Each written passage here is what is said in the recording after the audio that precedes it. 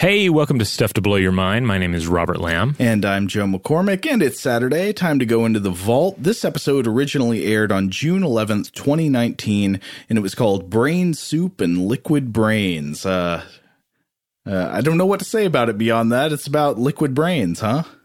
Yeah. I mean, there is kind of this, yucky horror vibe to our sort of selling of the concept, certainly. But it really gets into like what we can figure out via the liquefaction of brains regarding like the nature of intelligence in an organic brain. This one was one that I was inspired to pick up after the 2019 World Science Festival in New York. Oh, that's right. Yeah. So, it's a pretty good one. Let's jump right in. Welcome to Stuff to Blow Your Mind, a production of iHeartRadio's How Stuff Works.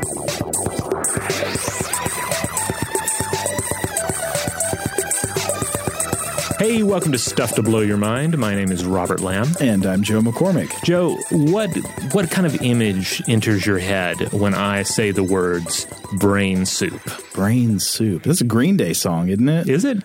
I'm having trouble making soup. Is that not it? I don't know. I'm not. It's on Dookie, right? I only know like two Green Day songs. So. I think I'm getting this wrong. Okay.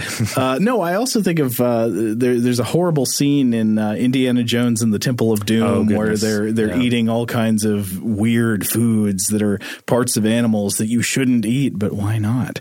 But one of those parts is they eat a monkey brain. I don't think that's supposed to be soup. By the way, one of my favorite things on the internet, this is a total tangent, is franchise-specific wiki entries for inanimate objects. Really? Allow me to explain. So there is like an Indiana Jones wiki. That's just a website out there. It's got entries on it for all the characters, minor characters in Indiana Jones movies, all the adventures he went on. But then also there are just entries, because it's a wiki, of just objects that appear in the Indiana Jones movies. So this will include like individual pages for each course of the meal in Indiana Jones and the Temple of Doom. And one of them, the one that's got all the snakes in it, is called Coiled Wrigley's. Wait, is it just about a fictional food, or is it attempting to draw lines between these outrageous and like shock-oriented foods and in some actual traditions? Because that, if they're not doing it, that would actually be kind of a fun thing to do, to sort of take the shock that they're trying to utilize in that scene and say, well, hold on, actually, here are some actual culinary traditions that are not really that shocking. No, it's not at all that informative or mind-opening. Just allow me to quote directly from the page for Coiled Wrigley's. Coiled Wrigley's, also known as Snake Surprise, was a dish served at the Guardian of Tradition dinner given at Pankot Palace in 1935 as the second course. It was live baby eels stuffed inside a moist boa constrictor. One of the guests at the dinner, a merchant, was very pleased when the dish was served. Another guest enjoyed the eels with great gusto. I have not seen that film in a very long time. I really don't know how it would hold up for my modern view. Some elements certainly do not. I should point out that, we're talking about brain soup. Actual brain soup does exist. You have, various pork brain soups, etc. And even though I'm a pescatarian these days, I wouldn't order pork brain soup at a restaurant. I looked at some photos, and it looks perfectly delicious and not at all weird.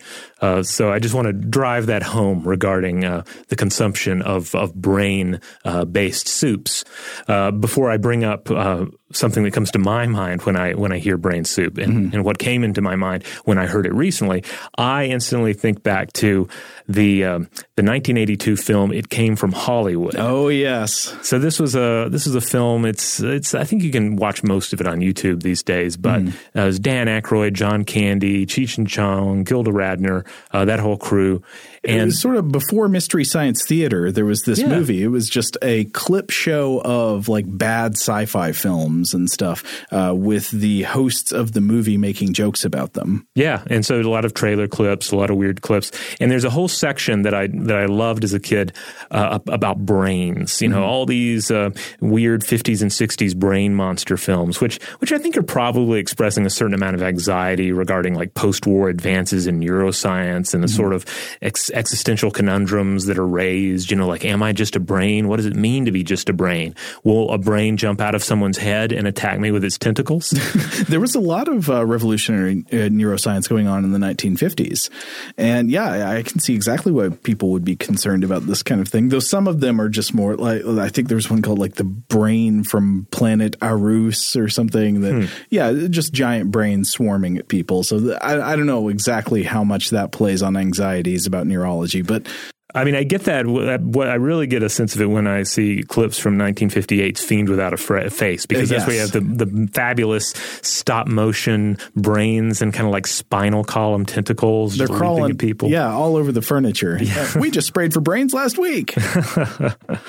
But anyway, this particular segment on brains was introduced by Dan Aykroyd, and he's in this scene. It's like he's in a butcher shop, and he's playing a maniacal. Perhaps he's supposed to be like a mad brain scientist or a brain butcher or like a brain addict cannibal. It's kind of hard to say. It's not entirely clear, but it's silly and it's gross, and it's I was tempted to play a clip from it here, but it's just so over the top that I don't think it would translate well to an audio only environment. You are correctly capturing here the strangeness of the premise for this sketch in the movie. I don't just blithely throw around the phrase cocaine fueled, but there are some cases where you get a suspicion. But also in that scene, I remember Dan Aykroyd is doing a voice that sounds a lot like a Monty Python voice. He sounds like the leader of the Knights Who Say Knee. Yes, he does. It's that kind of like ridiculous, cartoonish voice. The whole segment is fabulous. All right, but all of these sort of visceral reactions to the idea of brain soup aside, we are not going to be talking about eating brains today on the show. We're going to talk about the very real practice, the scientific practice of making brain soup to better understand the neural power of animal brains. Well, I am very intrigued already. Now, Robert, I know the subject is not coming out of nowhere. This is inspired by something that you just saw when you were at the World Science Festival in New York City last week. That's right. Yeah, just got back, and this is held the last week of May every year. And as usual, I got to hear some of the world's leading scientists and thinkers discuss a number of exciting topics. And one of the talks I attended was Rethinking Thinking: How Intelligent Are Other Animals? This is always a great subject and something we've revisited quite a few times on the podcast before. One time we talked with Franz Duvall here on the podcast in an interview about his book. His book, I remember it had a kind of awkward title. It was something like, "Are we smart enough to know how smart animals are?" Yes. Doesn't really roll off the tongue, but it's actually a really good book. And this has come up with reference to the intelligence of birds and quite a few cases, actually. Yeah, and so this particular talk was loaded with interesting participants. But the participant that got me thinking about brain soup was Susanna Urkulana-Uzel, a PhD, a biologist and neuroscientist at Vanderbilt University in Nashville, Tennessee, where she is associate professor in the Department of Psychology and Biological Sciences. And her research focuses on what different brains are made of. Now, Robert, I envy you getting to see a panel that involved her, because I've actually watched a TED Talk that she did back from, I think it was 2013. Yes. She's a fantastic public speaker. She is. Yeah, she seems like a really good public science communicator. Yeah, like when I say that you have a panel of leading scientists there on the stage, like don't imagine something stuffy, because you often have some just really wonderful science communicators up there that are experts in their field, but are also able to talk about that in a way that people at various levels of expertise can jump in on. And that's certainly the case with Susanna Urkulana-Uzel. Now, I do want to mention, you're hearing this last name. Sometimes you'll hear people pronounce it Herculano-Uzel. If you're trying to look it up, it's HERCULANO-HOUZEL. Trying to do the name justice here with our bungling mouths. So as she tells it, Herculano-Uzel was working as a science educator in Rio de Janeiro, Brazil. And she kept running into an old myth that I'm sure many of you have run into before as well. Now, this is not when we use the word myth in the non-derogatory sense. Right. This is the just derogatory sense. Yeah, a foundational story, maybe involving supernatural elements. Yeah, this is the derogatory myth. And that myth is we only use 10% of our brain. Ugh. And this has been used, really overused in sci-fi movies, especially over the years, as recently as 2014's Lucy and 2011's Limitless. Which, by the way, decided to double it to 20%, but still stuck to this idea that there's only a small percentage of the human brain that is available. And of course, all these films, and pretty much anytime you see this trotted out, it's with the idea like there are ways to open up the rest of the brain. There's like this dormant brain, these dormant brain portions that can be utilized if only you have the key. And the key, of course, is let it out of the cage, right? And it's supplied by some sort of mad science if you're in a fiction, or if you're encountering it, say, in some sort of self-help scenario, then they're going to sell you the key. Or, if you're encountering it in, say, nutritional supplement marketing. I mean, this is a big thing out there. Yeah, but we say it's a myth because, and we'll break this down a little bit here, but basically there's nothing to these numbers. No. We all use 100% of our brains. Well, when you start to look at the claim, it becomes less and less clear what it even means. Does it mean we only use 10% of our brain at a time? Do we only use 10% of it ever in our whole lives? Like, what even counts as, quote, using the brain in the first place? Yeah, I feel like we've talked about neuroscience on the show enough, in talking about various fMRI studies and like what parts of the brain are lighting up, what parts of the brain and what networks of the brain are associated with different thoughts and behaviors, et cetera, that it's clear that like there is definitely a lot of stuff in play, and then really everything is in play.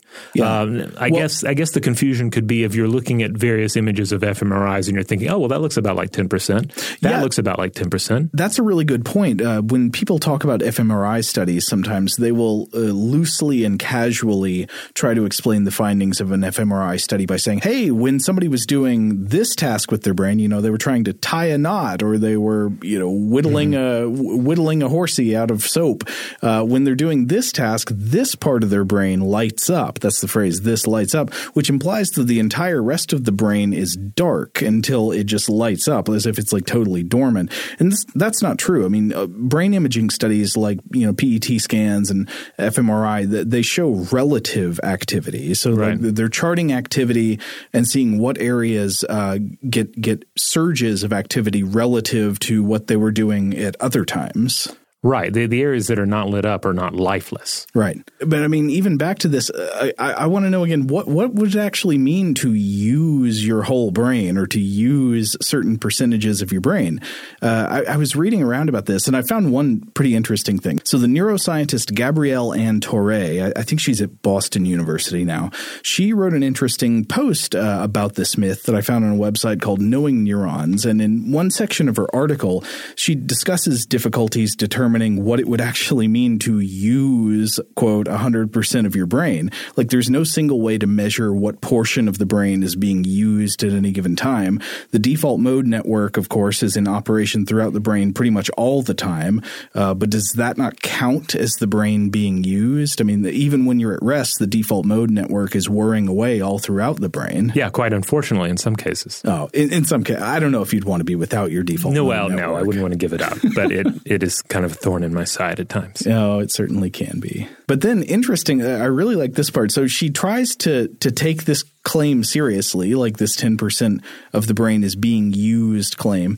And she's like, what would that actually mean? Well, she offers one interpretation of what it would mean to use 100% of your brain, and it would mean a grand mal seizure. Oh, so it would be like Limitless, except Bradley Cooper takes a magic pill and it just makes his brain like almost explode. Yeah, exactly. So to read from Torre's work, quote, seizures are defined by excessive and synchronous neural activity. If we wanted to use 100% of our brains to stimulate each of the brain's 100 billion neurons, this is funny, we should come back to this in a second, to maximum capacity firing would result in a likely fatal physical experience. To hope for synchronous excitatory activity across the cortex is, in many ways, synonymous to a grand mal seizure. This is the most severe type of seizure and leads to loss of consciousness and severe muscle contractions, not the unlocking of superhuman abilities. So I think obviously we don't just want universal synchronous patterns of excitation of every neuron in the cortex. That's stupid. That's not something to wish for. Right. It's like you don't want the brain working that hard universally. It's like you don't want your Xbox to be clearly just heating up and like the fan is about to explode. Like that, something's wrong with it. Yeah, my CPU is at 100% constantly. Yeah. And she also mentions the default mode network. It's this diffuse interconnected set of activity nodes that show activation when the brain is otherwise at rest. It shows the brain is pretty much never 90% dormant. There's activity throughout most of the brain most of the time. So where did this clearly false claim come from? The answer actually isn't known for sure, but I found one commonly cited early example is a, quote, falsely attributed to the American psychologist William James, the author of a great classic text, The Varieties of Religious Experience, which is still interesting to read parts of today. Yeah, we've cited him a few different times on the show. But apparently James did write something generically kind of like this, but without a number cited, in a piece called The Energies of Men, where he wrote, quote, "We are making use of only a small part of our possible mental and physical resources," which is a very different kind of statement. Right. Yeah, he's not putting a fine number on it or saying like – that statement alone is not implying that the portions of the brain are inactive, just that we're not taking full advantage of our neurological potential. Perhaps. Yeah, and I want to mention a bit more about that in a second. As to the origin of the phrase, the 10% figure is also cited in the 1930s, and this has been pointed out by quite a few investigators, by the author of An Introduction to Dale Carnegie's classic self-help book, How to Win Friends and Influence People, which, possibly little known fact, Charles Manson's favorite book. Oh, really? Yeah, a classic of business leaders and serial killers alike. But this explains it a bit, though, right? We have here an introduction to a widely read, popular book. Yeah, and the author of the introduction says we only use 10% of our brains. The vast amount of our mental potential is untapped. And I mentioned this a minute ago, but I just want to hammer home again. I feel like I've seen this nonsensical 10% fact invoked by people selling some of the various like brain booster pills and supposed nootropic supplements. I would advise people to be cautious about that kind of stuff. And I'm not ruling out the possibility that there are some nutritional supplements or drugs that might in some cases have a small effect on mental performance. But if somebody's trying to sell you pills that will unlock the untapped godlike potential of the paid access part of your brain, the brain's premium content, as a general rule, be suspicious of this. I would advise in general, don't trust them and don't give them your money. Because they're certainly tapping into something I think we all know to be true, and we all certainly want to be true, the idea that there is room for improvement. Exactly. That we can learn new things, that we can take on new patterns, and all of these things are true. You don't need a phony number to back that up. Exactly right. I mean, I think a large part of the basis for this false fact, about 10%, lies not in how much of our brains we use as a ratio, but in the way that we use our brains. And the most salient example that comes to my mind is the psychologist Daniel Kahneman's really useful metaphors of System 1 versus System 2 thinking. So System 1, we've discussed on the podcast before, but System 1 is a suite of human brain functions that allow us to process information in a fast, easy, automatic, and approximate way. It's intuition. So, think rules of thumb, stereotypes, intuitive and reactive thinking, eyeballing it.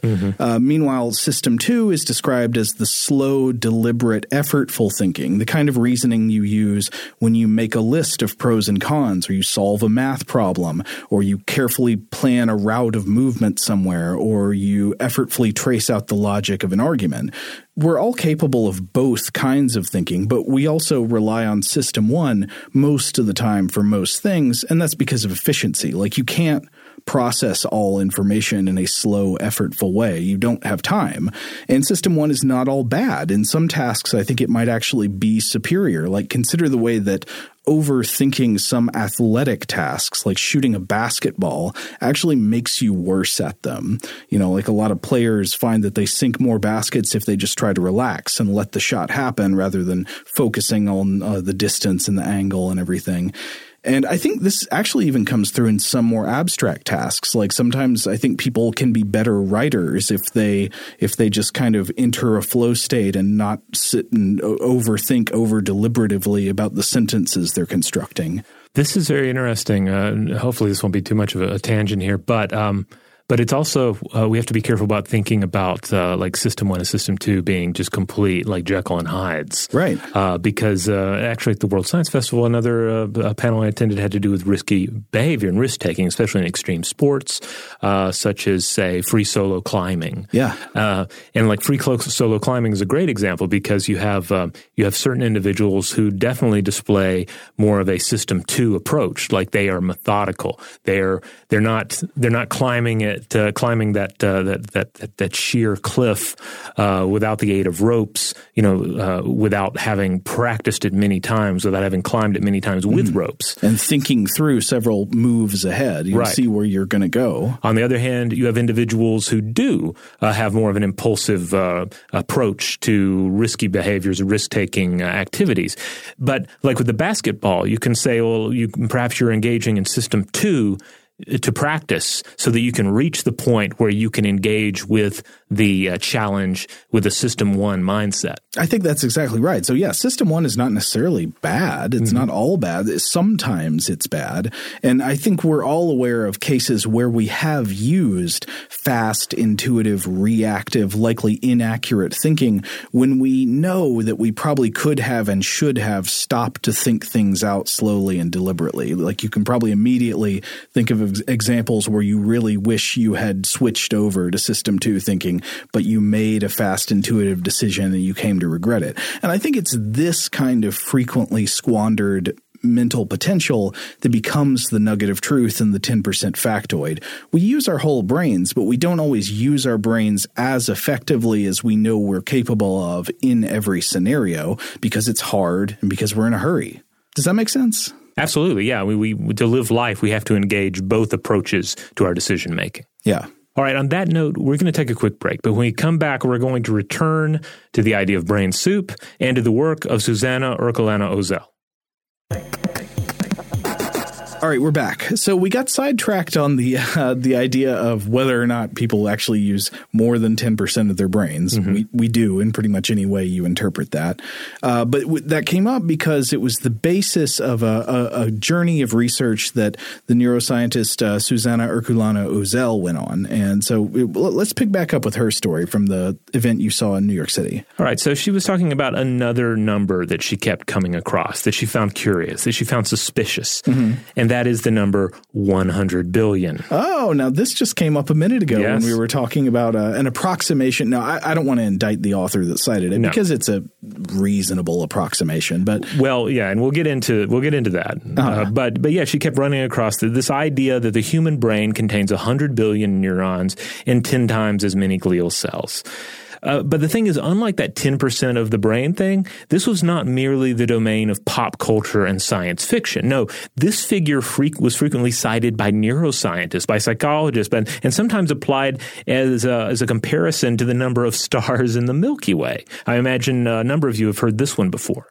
What, 100 billion stars in the Milky Way? Yeah, so the idea being like, hey, you have 100 billion neurons in your head. That's as many stars as there are in the Milky Way, which, I mean, on one level, I think that's a useful metaphor because you're basically making the statement that that inner space is as complex and vast as we take outer space to be.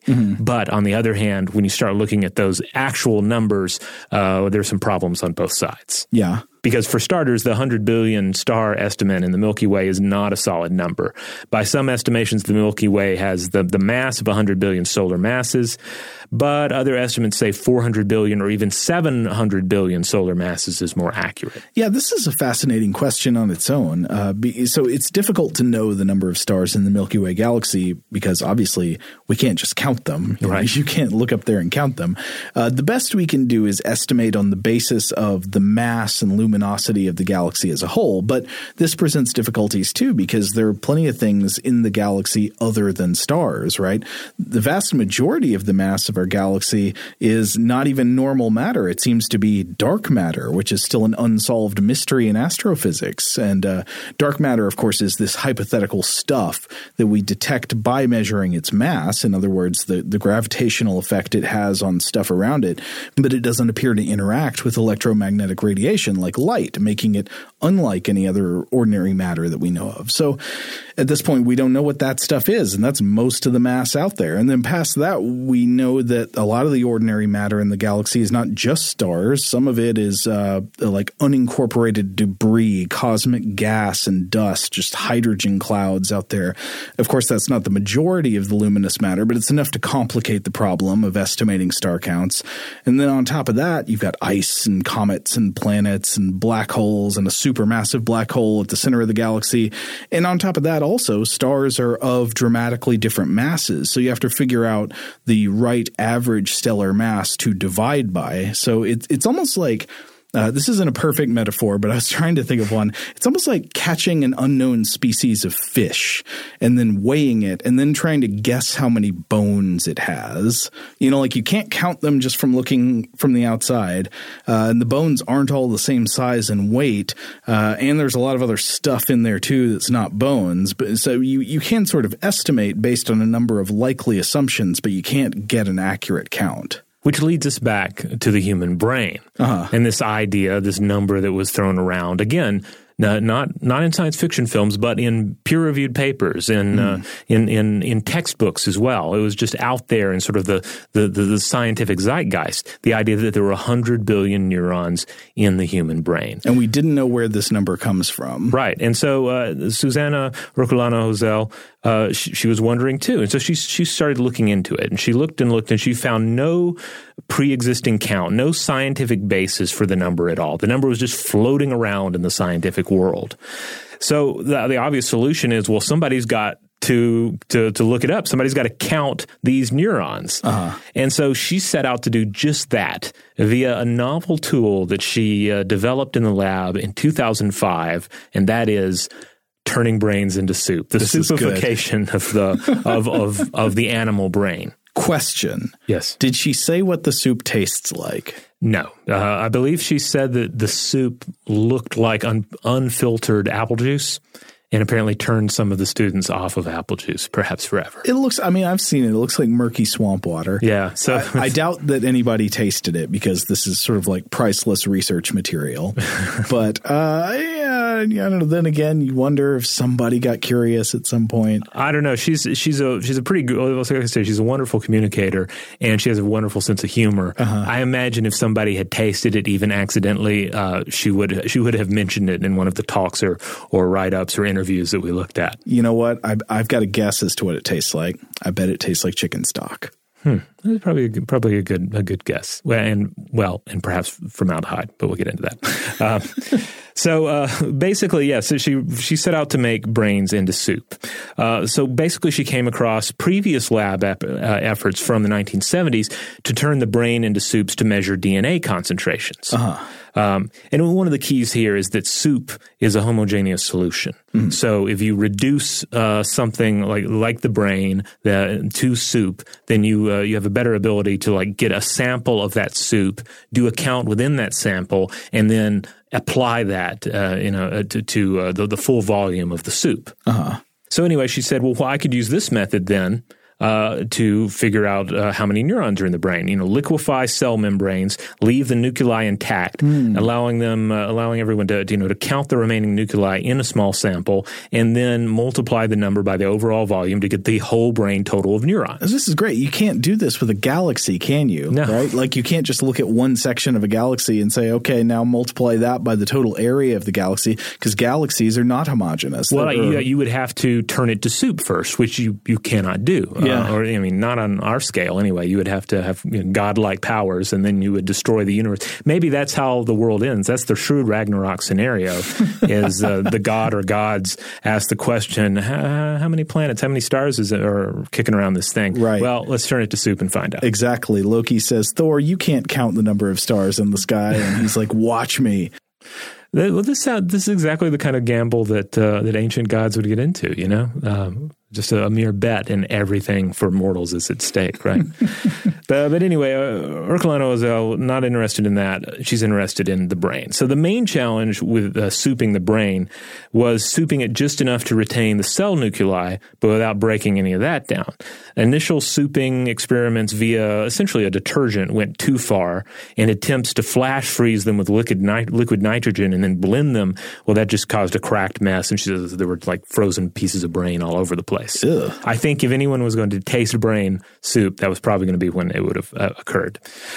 But anyway, then she found a solution, fixing the brain tissue with formaldehyde before dissolving it. And the result, she says, again, looks like unfiltered apple juice and allows this kind of count to take place. Right. So you can pull out a small sample. You know what the volume of that is compared to the entire volume of the sample. And then you count the number of neuron nuclei in the small sample and then multiply that by the total volume. Exactly. Okay. So I think I mentioned earlier there's a TED Talk she did in 2013 where she shows off anyway, in the middle of this TED Talk, she shows off a vial of this brain soup on the stage. It's a little glass jar of mouse brain soup, or it might be plastic. I don't know. It's a jar of mouse brain soup. It looks like murky swamp water. It's kind of sort of like a off beige kind of color. One of the best things about this particular talk, though, is that when she shows off the jar, she doesn't go and pick it up from a table or a demonstration stand or something. She's just got it tucked into the back of her belt like a gun. And she just pulls it out. And then when she's done showing it off, she just slips it right back in under the belt. I mean, I guess it must have been there all day. Well, you know, one of the things that she pointed out in the talk is that when she started doing these experiments, some people objected. They were like, what are you doing to these precious brains? As if she were wasting brains, as if she were essentially the Dan Aykroyd character from It Came From Hollywood, just, you know, massacring brain material. But she pointed out that, you know, aside from it being highly useful, as we'll explore in the rest of this episode, also they freeze it. And they can save it for later. She says she has a whole like database, freezers full of brain soup. I'm sure all properly labeled and dated. Yes. So what they did is, they applied a fluorescent stain to differentiate the neurons from other cells. And she started with rats and other rodents, eventually working up to human brains. And eventually she had a verified count.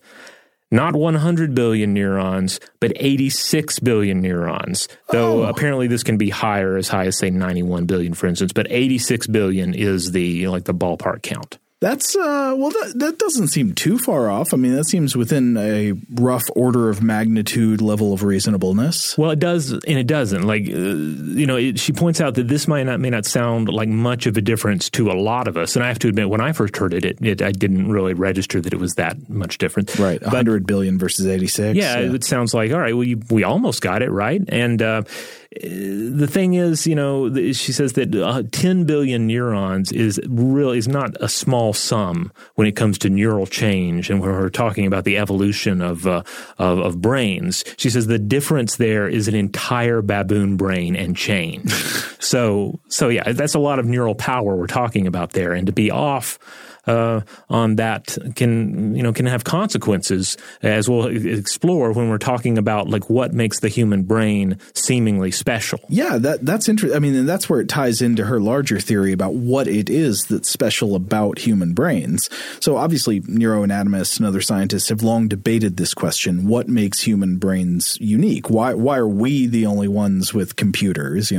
Why don't rabbits have computers and all that? And so, what is the physical property that gives the human brain its power? Is it size? I mean, that clearly doesn't make any sense, because sperm whales have brains that are something like, I think, at least 6 or 7 times larger than human brains, and yet they don't seem to be smarter than us. Right. Likewise, the elephant brain is much bigger. And, exactly. And we're not discounting the intelligence of whales and elephants here, but clearly their neural power is not on the same scale as human power, and we have to ask the question why. Right. So we're able to do things that they're not able to do, and is that difference related to sheer size of the brain? Clearly not. Could it be another thing that's often put forward is the ratio of brain size to body size, right? The encephalization quotient. That actually doesn't seem to quite cover it either. Right. So one of the things she pointed out here is that, just consider a couple of these neuron counts. Okay. Again, humans, 86 billion neurons. And then we have something like a rat, 200 million neurons. an agouti, which is a South American, like rather plump kind of a critter, but it is a rodent, 857 million neurons. Owl monkeys have 1,468 million neurons, while a capybara, again a rodent, 1,600 million neurons. Okay, so they're up into the billion range, but the difference here is still orders of magnitude of difference. Right, and her argument is like when you compare like-sized rodents and primates, the primate brains, may be the same size, but there are more neurons in the more advanced primate brains. Right. So what seems to be going on here is that it's not so much that there's something really special about human brains, but there's something special about primate brains, the brains of monkeys and apes, the primate creatures like us, that they have these densely packed neuron-heavy cortices. Yeah, that it comes down to concentration of neurons. And by the way, she also has found that birds have primate-like concentrations in the forebrain, which lines up with their intelligence, despite much smaller brains than other intelligent animals. Yeah, we mentioned this before, but this really comes through in the sometimes startling intelligence of birds like corvids and parrots. Yeah, you look at a parrot, like how big is its brain, right? It's like, you snack on nuts larger than this creature's brain, and yet it has this startling intelligence about it. Yeah, the efficiently packed, the neuron-crammed forebrain, sort of like a primate. Yeah. Meanwhile, a whale brain, you could climb inside of it, and it's not quite there.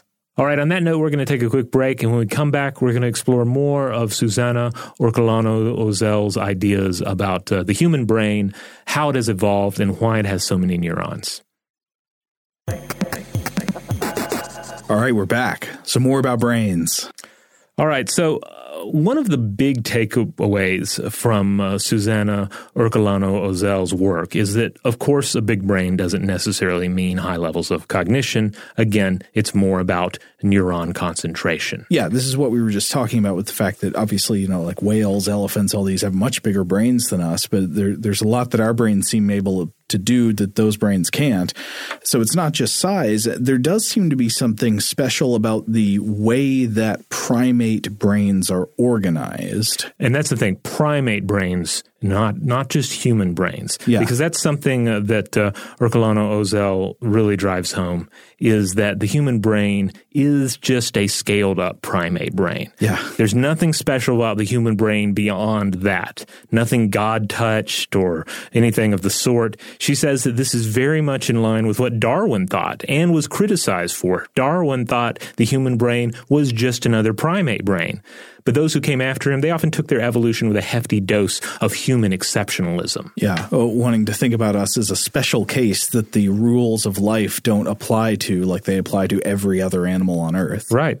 And likewise, Orcolano-Ozel says that she faced resistance to her results due to the fact that they didn't support this view of human brain exceptionalism versus the brains of other primates. Again, it's just a scaled up primate brain. Right. So her idea, what she argues is that what the human brain is, you start with a primate brain, which primate brains, like brains of monkeys and apes, in general, are more crammed with neurons than other types of brains in the animal kingdom, usually. And then you look at all the primates, and humans have by far the biggest primate brain. And then because it's the biggest version of this densely packed primate neuron housing center, we are the smartest. That's essentially what makes us the smartest. And we'll get into why this seems to be the case and why the argument that Susanna Orcolano-Ozel makes for it as well. But before we do that, I want to touch base on another area that she lines up with all of this, and that is the subject of longevity in warm-blooded vertebrates anyway. Because it seems to be the case that neurons are more important than body size here as well.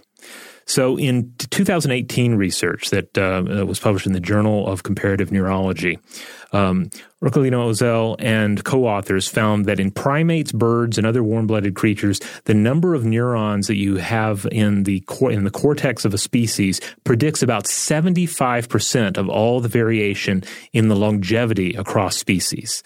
Body size and metabolism, the usual standard, because usually that's what we think of, right? An elephant lives a while, it's big. Whales live a while, big, right? She says that this only predicts around 20 to 30% of the cases of longevity. Wow. And here's another slice of human non-exceptionalism. If you do the math, she says this means that humans live about as long as you'd expect based on their neuron load. And this particular brain soup study examined more than 700 warm-blooded animal species. I want to see a list of those soups, the soup flavors. Yes, the soup menu is quite extensive at her lab. Now, why is there a connection between neurons and the cerebral cortex and longevity? Well, she says more work is required to figure this out, but she does have some ideas. And here's what she said in a press release on the paper from 2018. Quote, the data suggests that warm-blooded species accumulate damages at the same rate as they age. But what curtails life are damages to the cerebral cortex, not the rest of the body. The more cortical neurons you have, the longer you will still have enough to keep your body functional. The cortex is the part of your brain that is capable of making our behavior complex and flexible, yes, but that extends well beyond cognition and doing mental, math, and logic reasoning. The cerebral cortex also gives your body adaptability as it adjusts and learns how to react to stresses and predicts them. That includes keeping your physiological functions running smoothly and making sure your heart rate, your respiratory rate, and your metabolism are on track with what you're doing and how you feel, and with what you expect to happen next. And that apparently is a key factor that impacts longevity. Fascinating. Yeah. So I love how already just this concept of brain, not this concept of brain soup, but this tool of making brain soup. It already, is turning certain things that we used to think we knew about brains and the human brain and how it's different from other animals and indeed how other animals think, turning all of that on its head and giving changing. us another way of thinking about it. Yeah.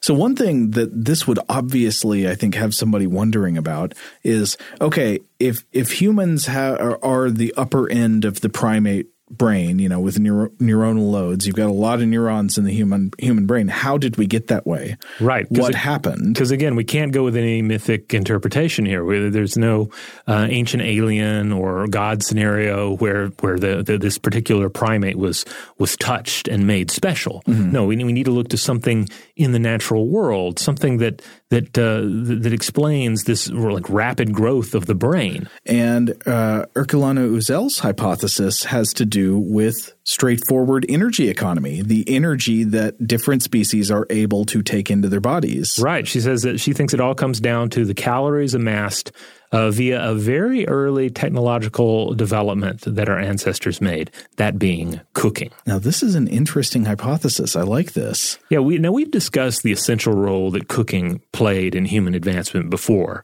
how it externalized digestion, allowed you to heat up this pot, or not even necessarily a pot, just a pit with fire even, and partially digest various organic matter before you give your own digestive system a shot at it. Yeah. This makes it easier to digest, a lot of foods that would be impossible or difficult to consume otherwise, either because of their chemical components, or maybe they're just tough. They're hard to chew, or they can't be chewed, and cooking can make them softer, and of course, just speed up overall digestion. Yeah, it just gives your digestive system much more access to the nutrients inside through a variety of means. Yeah, and this ties into neurons, because neurons require energy. A lot of energy, actually. Yeah, and the more neurons you have, the more energy you require to charge them up. Like your brain consumes energy at a rate that is not proportional to its size relative to the rest of your body. It is the great energy hog of your body. Yeah, we're talking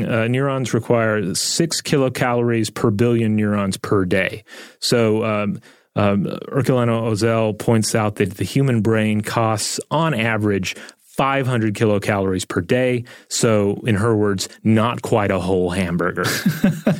But I mean, when you think about that in terms of food, the types of calories you can acquire in the wild, without grains, without access to easy meat and all that's a tough requirement. Yeah, let's take a moment to just realize how amazing the hamburger is. I mean, just in terms of how much protein and potential nutrition is just jammed into that thing. There's a lot of energy in the hamburger, like it or not. Yeah, and we take for granted what a robust chunk of energy that is. And if we didn't have the hamburger, and of course all the things that are comparable to the hamburger in modern culinary tradition, if we didn't have that to eat, if we had to eat like our primate brethren did and still do without cooking in modern food, she points out that we'd have to spend 9.5 hours every day eating. So instead of... So you're just eating like raw vegetable matter mostly. Yeah, all day. You'd like a lot of animals do in the world. If you like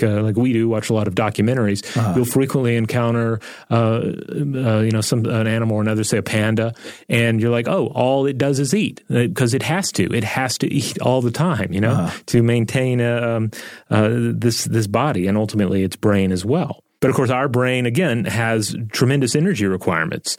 It only makes up 2% of our body, but it requires 25% of the body's energy. So that 500-calorie burger is just part of a 2,000-calorie per day diet. Yeah. So Ercolano Ozel contends that without cooking, we'd be in the same state we'd evolved to 1.5 million years ago. We'd be small primates with essentially the brain power of a modern gorilla, but with some stone tool-making abilities. This is kind of encouraging as a hypothesis for people who love cooking. For kitchen culinary enthusiasts, you may well be taking part in the most crucially human of all activities. Yeah, and I believe Michael Pollan has made a very, very similar argument before in terms of like why we love cooking and why even if we don't cook, we're drawn to the myriad cooking shows that are out there. Mm-hmm. We want to watch somebody cook. We want to learn about different culinary traditions. And even for my own part, I've never been much of a chef.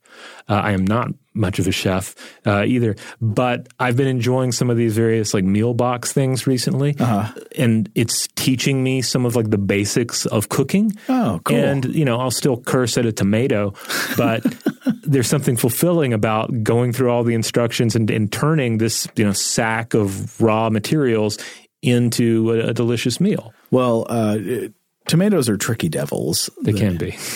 Seriously, they're at both ends of my food love and hate spectrum. Basically, my favorite food in the entire world is a really good ripe summer tomato, right? And my least favorite food in the entire world is like a mealy white winter tomato. It's the worst thing on earth. Yeah, it's kind of, I feel a similar way with cantaloupe. Like there are a lot of mediocre cantaloupes out there, and if you have one, you could easily turn your back on cantaloupes forever. Mm-hmm. But when you have like a really good cantaloupe, there's nothing else that can beat it. Well, it's funny we talk about these extremes with agriculturally produced fruits and vegetables. Ercolano Ozel points out in somewhere I was reading or one of her talks, I think, where she says, it's kind of funny. The inherent logic of what she's showing here is even there in some of the diet trends where like, what do people do when they want to lose weight? Well, one popular thing is the raw food diet, because suddenly you're condemning yourself to a foraging type existence without the calorie benefits of cooked food. Yeah, exactly. But cooking food is something we did develop again, and that was roughly 1.5 million years ago. And this is the key technology. She says it changed what was possible energy-wise for the evolving brain. Our brains got big in a hurry after this, and our food technology, of course, continued to evolve, most notably via the agricultural revolution. Oh, definitely. I mean, the history of human civilization is the history of our manipulation of food, really, and our stockpiling of food, and then our trade of food and our wars for food. So we are using research that makes use of the brain soup technique to discover the possibility, to discover how important the invention of literal soup might have been. Yeah, I love the cyclical nature of this particular episode. We started with brain soup, and we came back to brain soup. It's glorious. Okay, introducing a new show segment: Soup Facts. Soup Facts. Soup Facts. Soup Facts with Joe McCormick. Here's something: if you're ever trying to figure out how much to season your soup, you don't want it to be too salty, of course, but you also don't want to under-season. How much salt should go in a soup? The best way to figure that out is to get the soup to the temperature that you plan to serve it at. and then taste and see how much salt it needs there, because the amount of salt that we can taste when we taste something for seasoning varies drastically depending on what temperature the food is at. So you might taste it and it tastes like it needs more salt, or it already has enough salt at one temperature, but at a different temperature it might taste totally different. Interesting. I hadn't thought about that. Yeah. I will use that the next time I'm following instructions from a box on how to make soup. All right. Another place I always mess up with salt is with pasta. If I'm boiling pasta, like I keep putting in too little soup. Like I'm so afraid of oversalting something. Well, then and then my wife will come in and say, "Oh, no, you're supposed to be throwing like a whole fistful of salt in there." Basically, it's a reasonable concern. I mean, you can, if you undersalt something, you can always add more. But if you oversalt, you can't take it out. Right. Or I think back to the cocktail scenario. Like if I mess up a cocktail to the point where I can't fix it. Then I've wasted like 2 drinks, Right. But if I do that with a soup or a stew, then I've ruined dinner. Like I have to then go and get a pizza or something, and I've wasted all of these resources. And the most heartbreaking thing you can do is have to potentially throw food away. And I have oversalted things in the past to that point, where it's just basically inedible. There was some recipe where I had to, and this was like a box meal years ago when I was first figuring it out, and I had like a thing of salt and a thing of sugar, and the sugar went into one component and the salt into the other. And you mixed them? I flipped them, which made like a pretty sweet coleslaw, but also just whatever the other thing was just inedible. Oh, no. Yeah.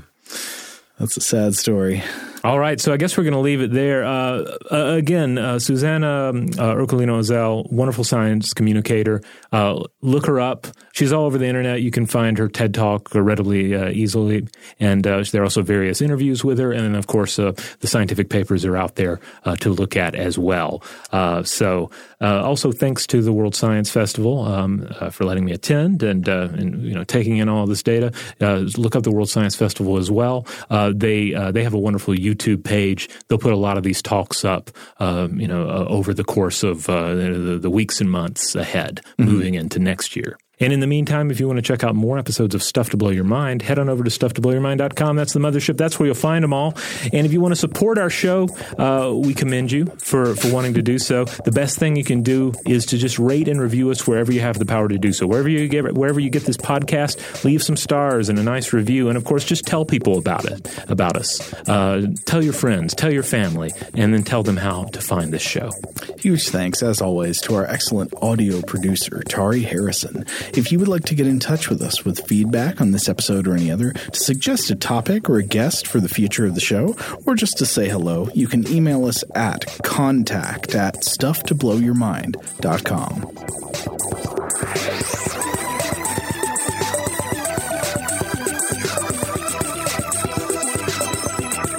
Stuff to Blow Your Mind is a production of iHeartRadio's How Stuff Works. For more podcasts from iHeartRadio, visit the iHeartRadio app, Apple Podcasts, or wherever you listen to your favorite shows.